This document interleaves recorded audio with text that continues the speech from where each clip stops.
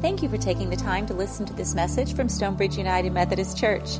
We hope it encourages you to live and love like Jesus. Hello, my name is Andy Prince, and I will be reading from Luke chapter 6, verses 46 to 49. Why do you call me Lord, Lord, and don't do what I say?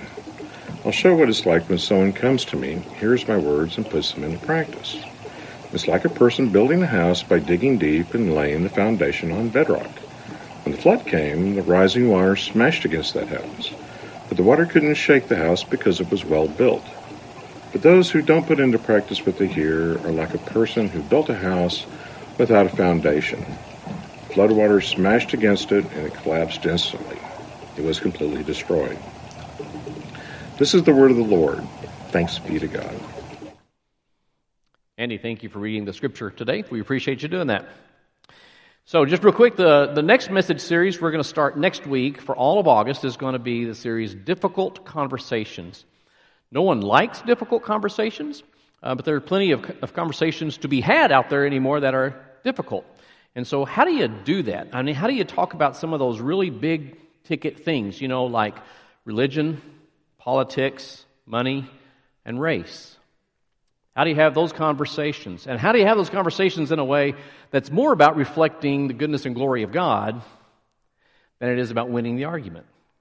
We're going to talk about that all through August. I think it'll also help set us up well for the beginning of the school year and all kinds of other things that are going on. But today, we're going to finish the series, Reimagining Our Past, as we look at habits. Anyone here ever try to break a habit?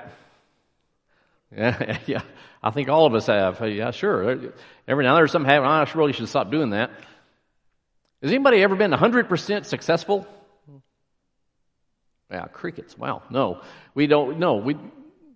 It's hard, right? It's hard to break a habit, to change a habit, to start a new habit. It's really, really hard. Well, let's talk about just habits for just a little bit. So there's basic elements of habits. There's the thing that prompts you, the stimulus. It's the button gets pushed. It's the trigger. It's the environment. It's a situation. It's something that prompts you to do that thing, that habit, that habitual act. And so that's the second thing is the actual action, right? It's the thing you do. I mean, so most of us probably have the habit of brushing our teeth at night, right? Okay, yeah. So that's a really good thing to do. So the stimulus is, I'm about to go to bed. I always brush my teeth right before I go to bed. So that's what you do. So you do the thing. You brush your teeth. The third piece is the reward. Every habit you do is because there is, in your mind, somehow there is a reward. Now, certainly for teeth, well, it feels good to have fresh breath. And you want to go to the dentist and they say, hey, everything looks great. That's what you want. That's the reward. All of our habits are that way. There's some kind of prompt, there's the action that you take, and there's some kind of reward associated with it. So they've done this really interesting scientific studies on habits. And I'll just throw out two books that are really, I think they're really outstanding. One of them is the big book, The Power of Habit by Charles Duhigg. It's been out for a few years, talking about our habits, where those come from, how they work, and then also talks about habits of organizations. Excellent book. The other one is The Habit Trip, which is more of kind of a personal thing. So if you're like, man, I always struggle to break a habit, to change a habit, to start a new habit, it is a great book to work your way through, because it is kind of you read, and then I'm going to fill in the blanks here. It's really helpful. So those are a couple of resources I would point out. They're not Christian books, but they're really, really helpful about this. So the good news about the science of habits is that you and I can successfully start new, helpful, healthy, life-giving habits. We can do it. The bad news is that your brain never really forgets the old bad habit. It never really forgets. And it's real easy to just lapse right back into the old habit. Right? I mean, you know how this works. Your routine is, when you get all done with dinner and you've got the kitchen cleaned up and you've kind of done all the things you're going to do for the day, and you're going to go head in there to watch TV. You're going to sit on the couch, watch TV, because that's just what you do in the evening. And so on your way, you grab some cookies. And you go to sit on the couch and you eat the cookies while you're watching the TV. At some point, you say to yourself, I don't know that I should eat cookies every night. Because you went to the dentist and they said, you have a cavity. You're like, I brush my teeth right before I go to bed. Nope, you got cavities. The doctor says your blood sugar is out of whack. Your clothes fit tighter than you want them to fit. Whatever it is, but you're like, I don't know that I should be eating cookies every night, sitting here in front of the TV. So you think, I've got to stop doing this. So we usually start with willpower, right? It's willpower. I know that bag of cookies is in the pantry, and I am not going to go get any of them. Not going to do it. And that works. Maybe a day. Right? Then it's, okay, when I finish that bag, I don't want to waste them, exactly. That'd be wasteful. When I finish that bag, then I'm just not going to buy any at the store. I'm not going to have it. I'm not going to go buy them. I'm not going to have them in the house, which is actually a pretty good approach. There's more to it, but that's a pretty good thing to do. Except you go to the store, and guess what? You have a habit at the grocery store of doing the same route every time you go to the grocery store. You go buy your weekly groceries, and you go in over here, and you pick up that, and you go here. And right. I don't know about you, but when Mary and I we go to the store every Saturday, and I've seen some of you in the store, and we are doing the same route. Same route every time. And so then you get to the aisle where the cookies are. And guess what? This old bad habit that you thought you had really squelched is lurking around a corner in your brain, clapping its hands, jumping up and down, going, we're on the cookie aisle. And you can't help yourself. You're going to get cookies. That's the way our habit changing usually goes. That's the way it usually works. So you have to create a new habit. You have to have a replacement habit. You can't just say, I'm going to stop doing it. You got to replace it with something, because there's a reward there. There's a reward in your mind for doing that activity. So that reward is going to be saying, hey, remember me? You got to rethink and have a new replacement habit. Maybe you're embrace a different reward, something that will get you off of the old habit to establish the new habit. I mean, one of those ways we do, the 30-day programs, 30 days to, and those are fine. There's nothing wrong with them. Mary and I have done some 30-day programs of different things, different times. It's just don't focus on the 30 days. Because a lot of people think the job is I'm going to endure for 30 days. Not going to eat cookies for 30 days. The problem is, if your focus is that, then guess what? On day 31, the bad habit is in your brain, jumping up and down, clapping its hands, going, it's day 31. You got to focus on really establishing the new habit for the reward that you want to receive. Now, the other thing is that you have to remember all of our habits have roots. They all have roots. How did it get started? How did that habit get started? When that thing happens and I act this way, I do this thing. Why is that? Well, it started somewhere. How did it start? And what was the meaning of it at that time? And maybe you realize, gee, that's how it started, but that doesn't really fit me anymore. It doesn't really fit my life anymore. Good grief. Maybe I can let that go. You have to look back into our past and reimagine your past and figure out how it works out in the present.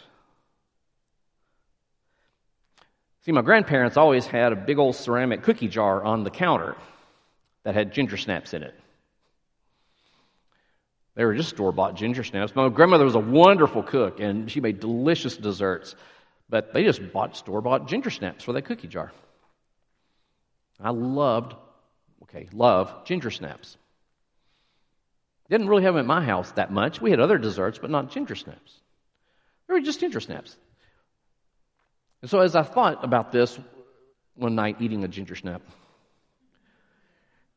and I realized what the reward is the fond memories I had of being at grandmother and granddaddy's house. That was by far my favorite place to be when I was a kid. And they lived in this old farmhouse in the middle of a field in the Panhandle between Lubbock and Amarillo.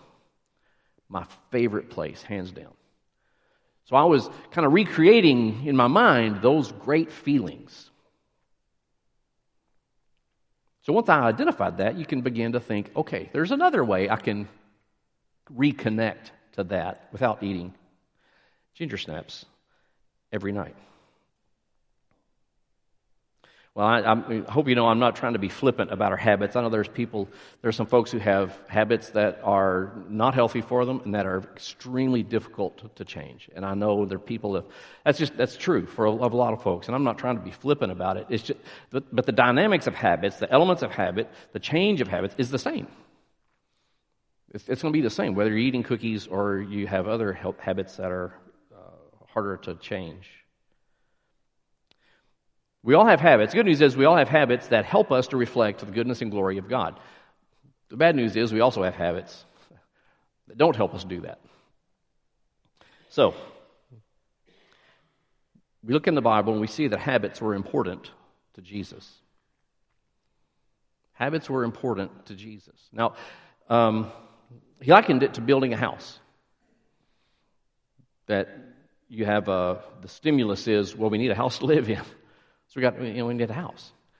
So you're going to build a house. That's the practices. That's the action. That's the things that you do to build the house. What is it? We're going to build it on sand. We're going to build it on a rock. What is it?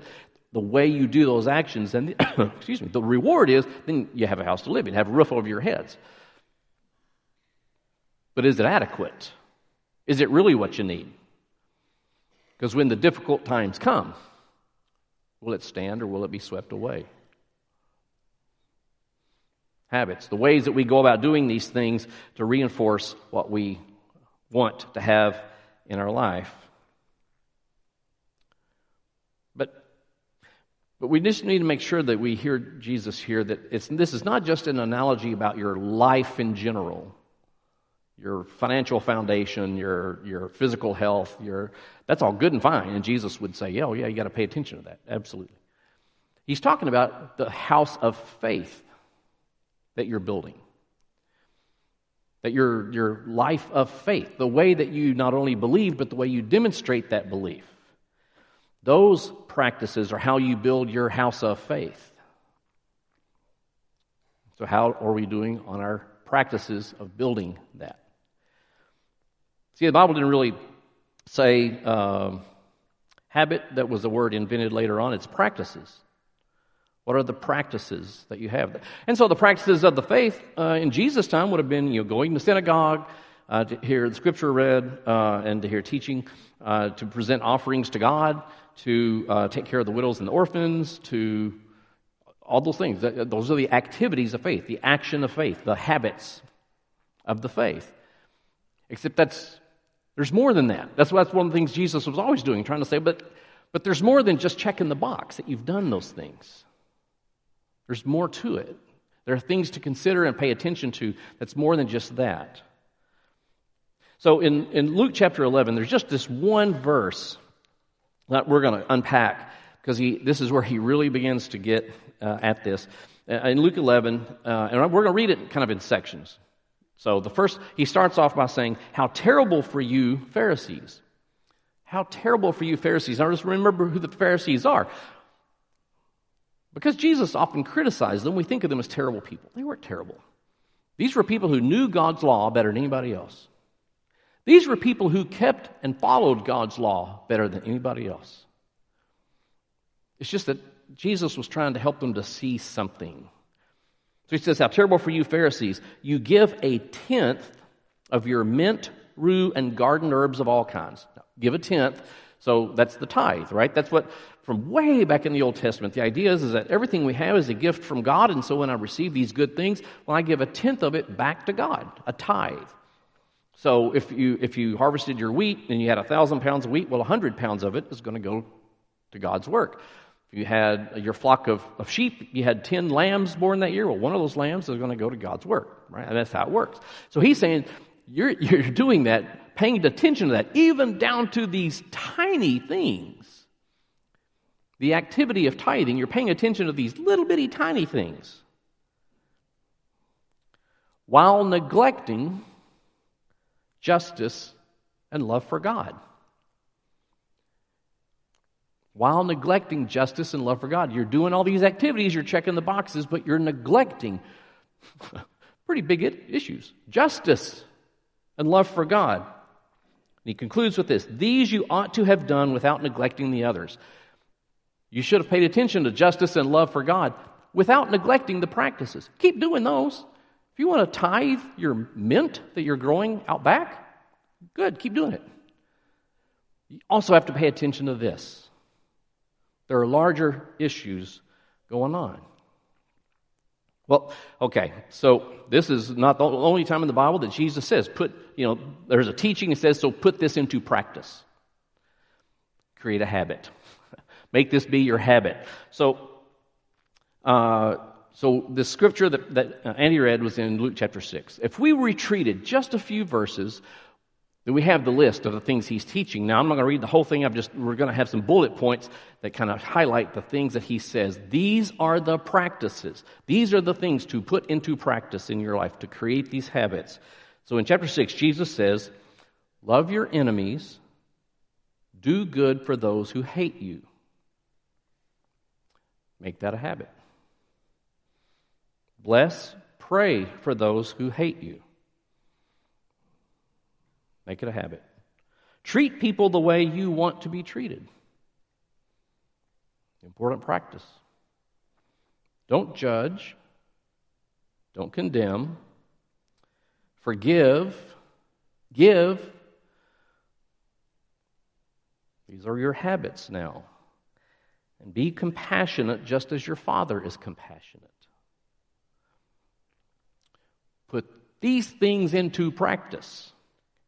Then he concludes with this. He says, if you do these things, these practices, these habits, you will have a great reward. There we go. There's a reward for the habit. You have a great reward.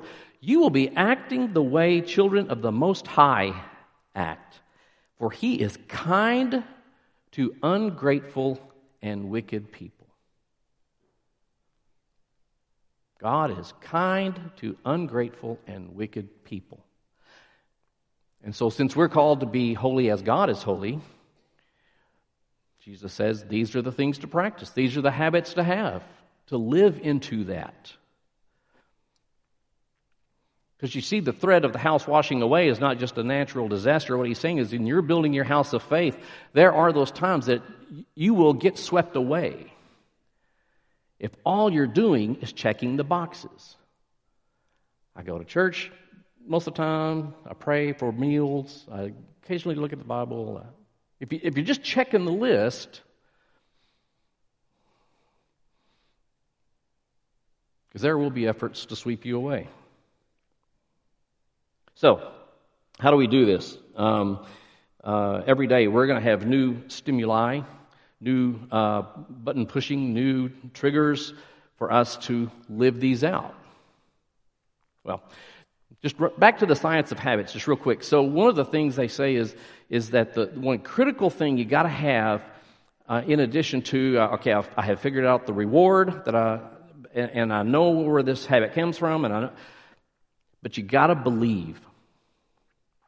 You got to believe. Belief is critical. You got to believe not only that you can do it, but you got to believe that the reward is the right thing. The reward is where I'm headed to. It's the right thing, and I know I can do it. You got to believe. If you don't have the belief, it'll be hard to change. The only thing that makes that more powerful is if you are in a community of people who share that belief. This is science telling us this. If you're in a community of people who share that belief, this is part of the genius of the work of Alcoholics Anonymous. A person gets started because they realize their life is unmanageable, and so they begin to understand that sobriety is possible. Sobriety is possible, and that is what will save my life. That's the right thing. And they're surrounded by a community of people who believe the very same thing. Well, we're gathered here. We're gathered here because we believe We believe that Jesus is the Christ. We believe the Word of God is the way we're supposed to live. We believe that. And we're surrounded by people who believe the same thing. We believe, so we create these habits, these practices of not just going through the motions of the activities, but truly living out the faith even when the flood rages. We can stand firm. Let's pray. God, we're grateful for these practices that Jesus teaches. But God, they're hard. They're hard. And they have been for 2,000 years. They don't get easier. So God, give us the courage. Give us the wisdom. Give us the support that we need to be kind and compassionate and forgiving, even when people are not that way to us, so that we can stand firm in our faith, we can stand firm in your love, so that we truly can be the light of the world. This we pray in Jesus' name. Amen. Thank you for listening to this message from Stonebridge United Methodist Church. You are invited to worship with us every Sunday morning at 10 a.m. For more information, visit our website, mysumc.org. Have a blessed day.